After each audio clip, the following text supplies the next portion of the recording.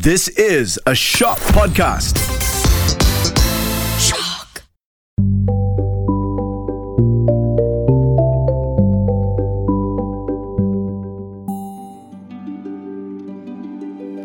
Once upon a time, there was a dear little girl who was loved by everyone who looked at her, but most of all by her grandmother, and there was nothing that she would not have given to the child. Once, she gave her a little cap of red velvet, which suited her so well that she would never wear anything else. So, from then on, she was always called Little Red Riding Hood.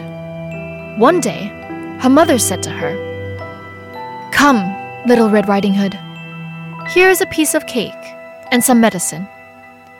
Take them to your grandmother. She is ill and weak, and they will do her good. Now you better set out before it gets hot. And when you are going, walk nicely and quietly, and do not run off the path, or you may fall and break the bottle of medicine, and then your grandmother will get nothing. And when you go into her room, don't forget to say, 'Good morning,' and don't peep into every corner before you do it." "I will take great care, Mother," said Little Red Riding Hood to her mother and gave her hand on it. The grandmother lived out in the wood, half a league from the village, and just as Little Red Riding Hood entered the woods, a wolf met her. Now, Little Red Riding Hood didn't know what a wicked creature he was, and was not at all afraid of him. "Good day, Little Red Riding Hood," said he. "Thank you kindly, Wolf." "Where are you going so early, Little Red Riding Hood?" "To my grandmother's." "What have you got in your apron?" "Cake and some medicine. Yesterday was baking day, so poor sick grandmother is to have something good to make her stronger." "Where does your grandmother live, Little Red Riding Hood?" A good quarter of a league farther on in the woods. Her house stands under the 3 large oak trees. The nut trees are just below. You surely must know it," replied Little Red Riding Hood. The wolf thought to himself, "What a tender young creature. She'll be better to eat than the old woman.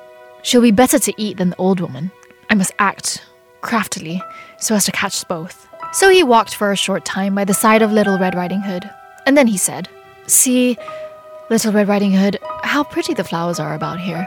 Why don't you look around? I believe, too, that you do not hear how sweetly the little birds are singing. You walk gravely along as if you were going to school, while everything else out here in the wood is merry." Little Red Riding Hood raised her eyes, and when she saw the sunbeams dancing here and there through the trees, and pretty flowers growing everywhere, she thought, "Suppose I take grandmother a fresh bluebell. That would please her too. It's so early in the day that I shall still get there in good time." And so she ran from the path into the woods to look for flowers. And when she picked one, she fancied that she saw a still prettier one farther on, and ran after it. And eventually she got deeper and deeper into the woods. And meanwhile, the wolf ran straight to the grandmother's house and knocked on the door. "Who's there?" said the grandmother. "Little Red Riding Hood," replied the wolf. "She is bringing cake and medicine.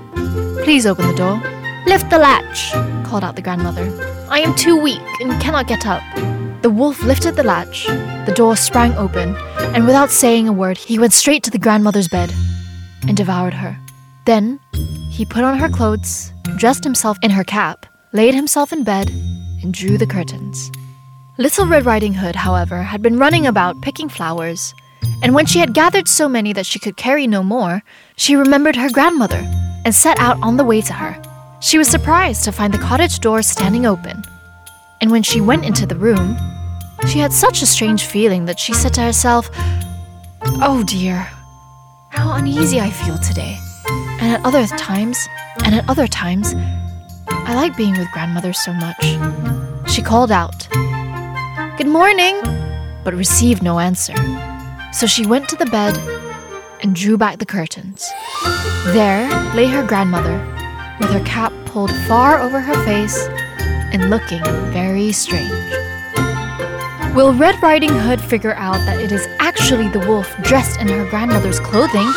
And if she does, how will she get away from him safely?